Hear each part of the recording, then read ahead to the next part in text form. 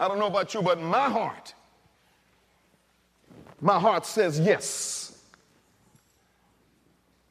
What a mighty God we serve.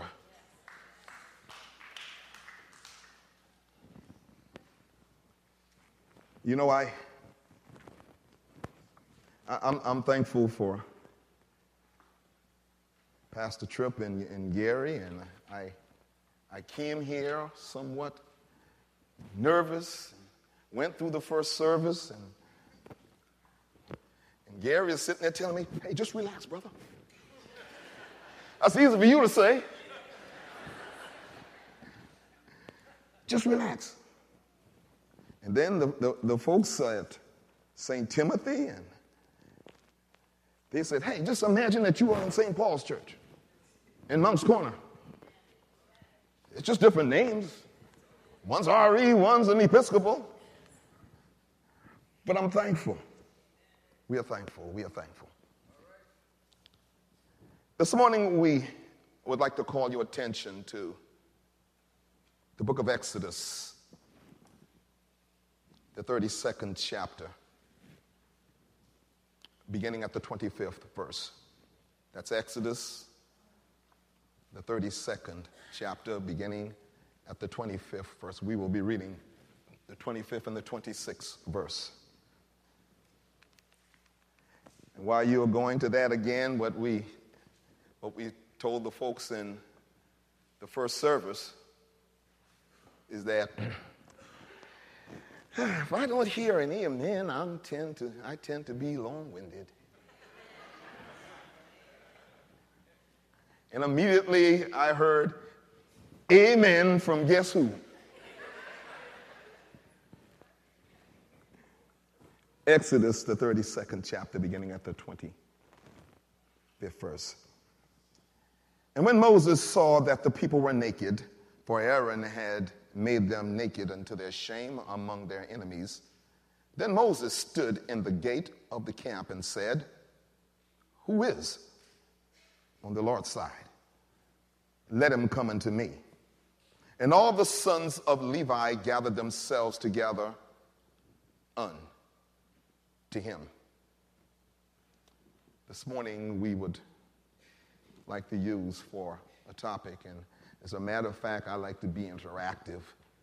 So if you don't mind, would you look at the person sitting next to you and ask them, whose side are you on?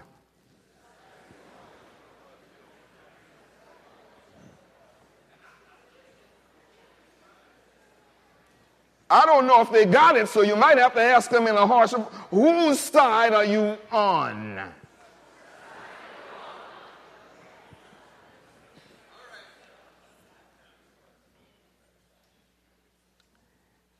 In our text, we have the children of Israel some 3 months after they left the land of Egypt. They were congregated somewhere near Mount Sinai. This was a church in the wilderness. Now, this is just me, and I hope my bishop and canon don't hold me and rake me over the coals too much for saying this, but this church I'd like to call Mount Sinai Church. This wilderness church. And you know, wherever God has congregated his people, he will always have or call a leader. And just for the sake, I like to call the pastor of Mount Sinai Church, Reverend Moses. Oh, you're getting quiet on me here. Well, the thing about Reverend Moses and his Mount Sinai Church is that the same problems that existed in the Mount Sinai Church, we have that same problem that exists in the churches today. Now, I'd like to introduce you to 3 types of people that were in Reverend Moses' church. And you will find them in the congregation today. Not in Gary's church and your church, Reverend Tripp. And certainly not in the Diocese of the Southeast. The first type that was in Reverend Moses' church was the self-pleaser. Self-pleaser. And again, I reiterate, we don't have them in our church. There aren't any in here today. You see, when Reverend Moses was on Mount Sinai, we are told that he was up there for 40 days. And while he was up there, some of the Israelites, they grew impatient. So they went to Aaron and said, Aaron, up and make us a calf. Make us a God that we could see. We want a God to lead us because this man, Moses, we don't know what happened to him. We don't even know if Moses is coming back. You see, the Israelites wanted something or someone they could see. They wanted something visible. They were more concerned about where Moses was than where God is. Self-pleasers. It's a characteristic about a self-pleaser. A self-pleaser, they have short memory. They have the propensity to develop amnesia. They only remember what they want to remember. The Israelites chose to forget who it was that sent the plagues on Egypt. They chose to forget who it was that parted the Red Sea. They chose to forget who it was that led them through the wilderness. They chose to forget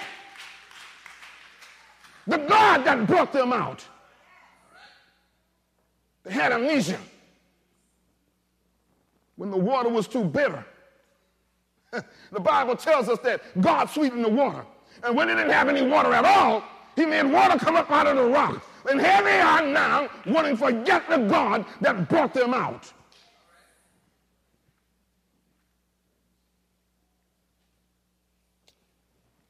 When Pharaoh's army had them trapped against the Red Sea, they didn't know where to go. But look what God did. Nobody but a God could part a Red Sea. And you would think to yourself, why isn't it that when God parted that Red Sea, that there wasn't any mud there? But I believe, and don't you know, I believe that God just dried it all up so that they were able to walk. Oh, don't tell me that God won't make a way. Self-pleasers obviously only think of themselves. Everything is about me. Have you ever met anybody like that?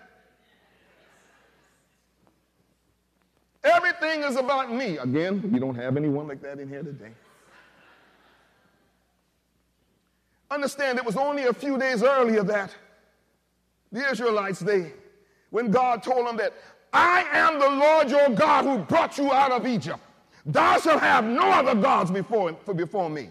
It was only a few days earlier that the Lord just told them, thou shalt make unto thee any graven image. And they sat there and they agreed. They agreed. Here they are now, and they wanted a God that they could manipulate. A God that they had to carry around. A God that they can see. I want to ask you a question.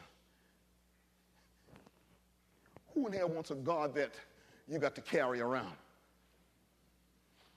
Who in here wants a God that broke, that every now and then the God breaks down and you have to take it to the shop? Who wants a God that you have to climb up every now and then and fix it? I don't know about you this morning, but I don't want a God that I have to fix. I want a God that's able to fix me. I don't want a God that I have to carry. I want a God that's able to carry me.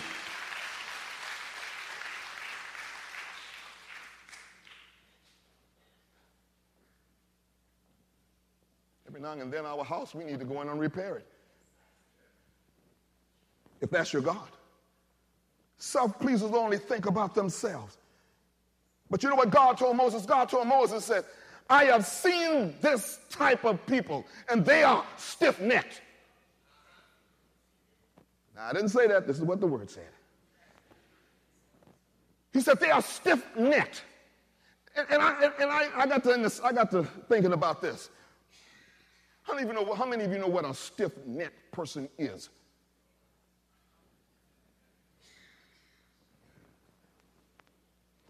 Now, Ken and Mark, I'm trying to be politically correct. I'm being politically correct, Bishop. A stiff-necked person is an intransigent person. It's an intractable person. Now, if you don't care anything about political correctness, a stiff-necked person, as the old folks used to say, is someone that's stubborn as a mule.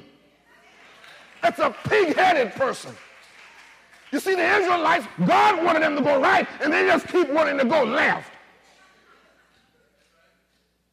Stuck in their ways. They were self-pleasers. God was trying to teach them how to worship him, but they had their own agenda. But hear what the Apostle Paul said. Paul said in Romans 8:8, they that are in the flesh cannot please God.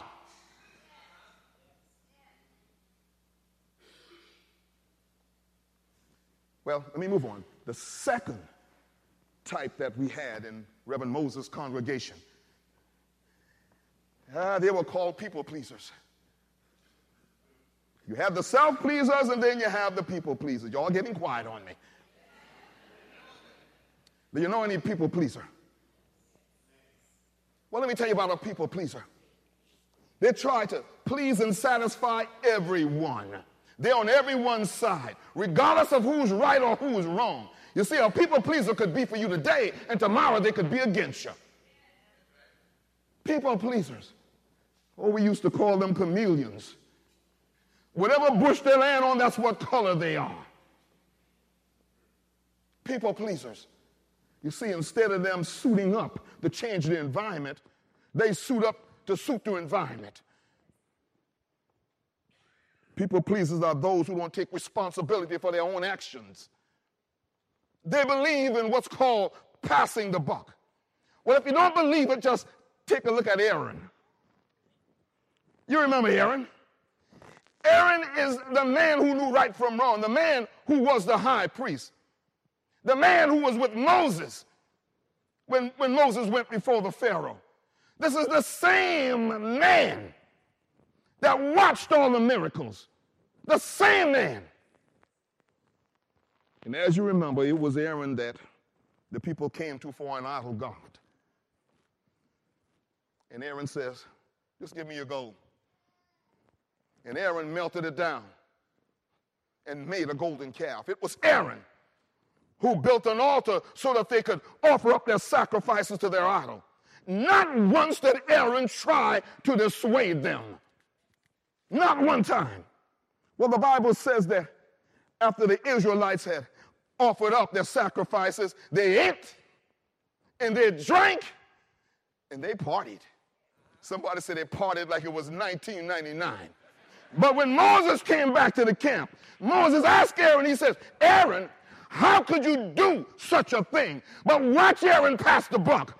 Aaron says, well, brother, you know how these people are. You know good and well that they're prone to violence. But brother, you know what? All they did was give me the gold. And when they gave the gold to me, what I did was just threw it in the fire and out came a calf.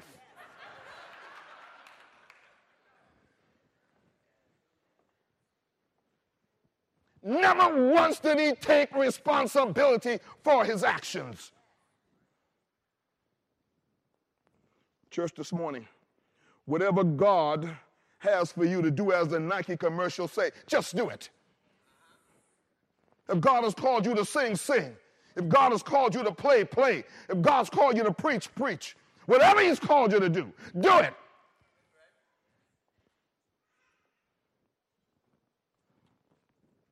Finally, the third type, and I'm sure everyone in here falls into this category, and maybe I'd get some amens.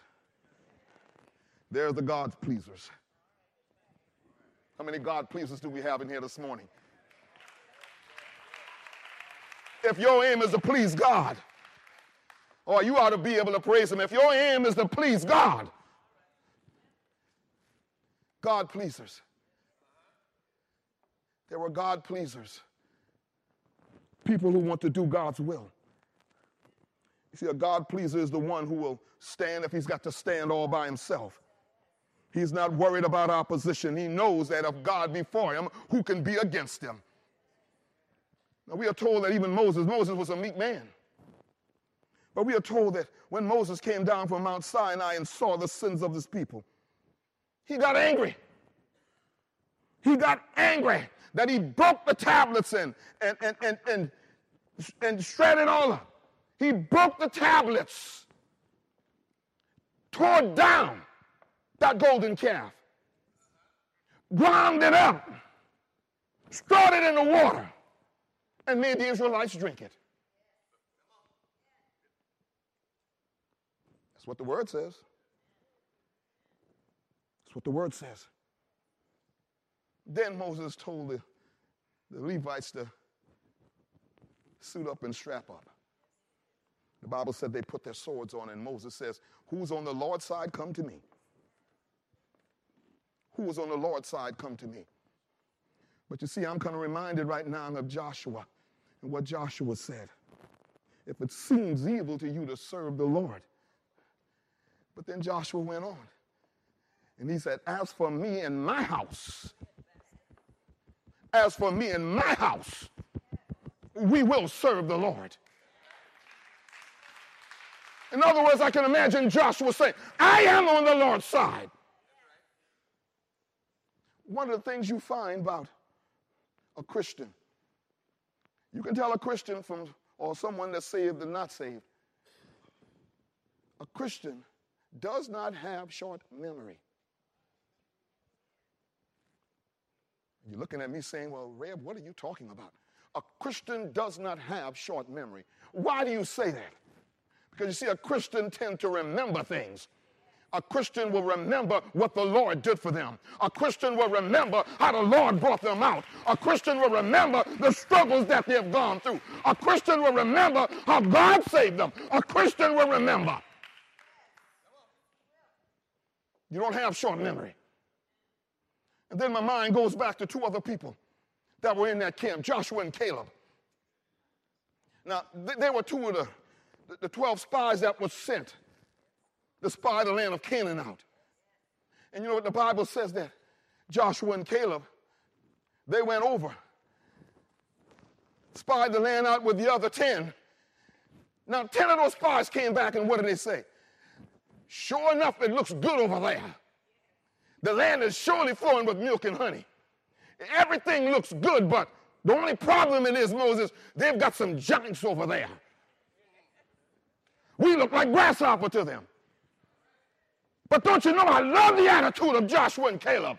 Joshua and Caleb said, I don't care what they look like. God told us to go and possess the land. If God said we can do it, we can do it. We've got to have that same attitude. Listen, you cannot pay attention to what every Tom, Dick, and Harry say. If God said you were able to do it, you can do it. Well, I hope I'm preaching to somebody here today. See, oftentimes we face discouragement. Why? Because somebody told you that you can't. But God said you can. Well, I remember the Apostle Paul. Apostle Paul says we can do all things through Christ that strengthen us.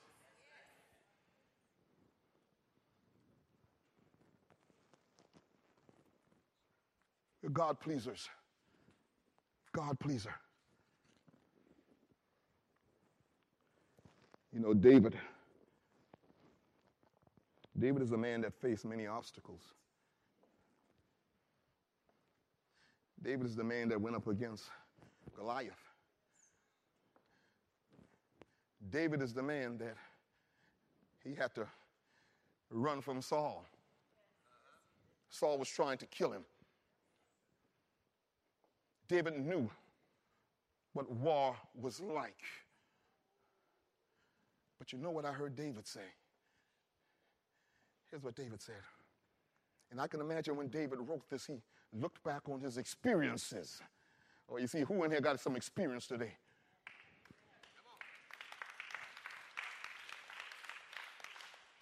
David looked back on his experiences, and he saw all the things that God had done. So I can imagine when David wrote the psalm, David says, yea, though I walk through the valley of the shadow of death. He said, I will fear no evil because thou art with me. In other words, I don't have to worry about my enemy. I don't have to worry about someone trying to take me out. I don't have to worry about sickness. I don't have to worry about all of this stuff. You know, some of us are going to worry ourselves to death. We worry too much. And then we come in church on Sunday and say, I trust the Lord.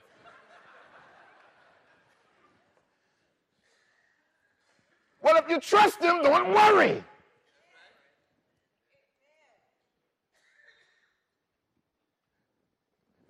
Don't you know the opposite of faith is fear? Fear. Fear. Here's what the Bible says. Without faith, it is impossible to please God. Without faith. Without faith. You know, and I'm getting ready to sit down. I don't want Pastor Tripp to come up here and start yanking my robe.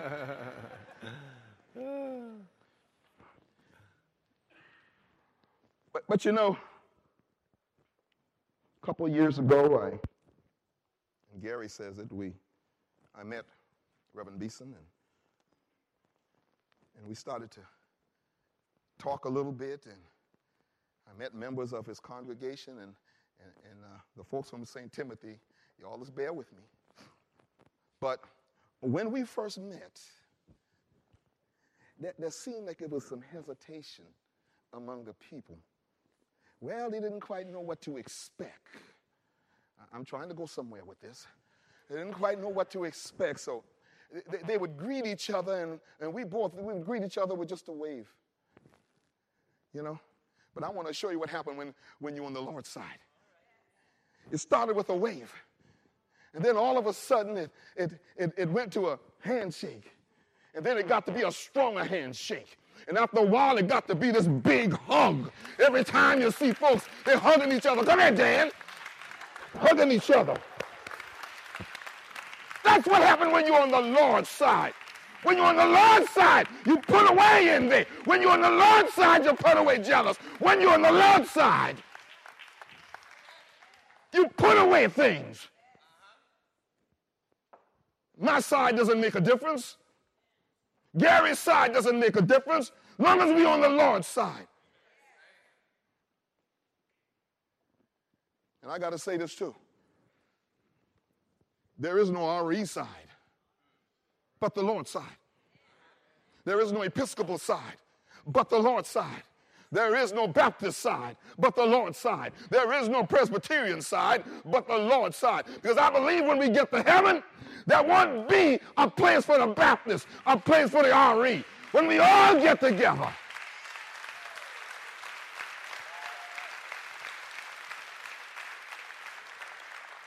Or somebody said, when I see Jesus, I'll say, amen.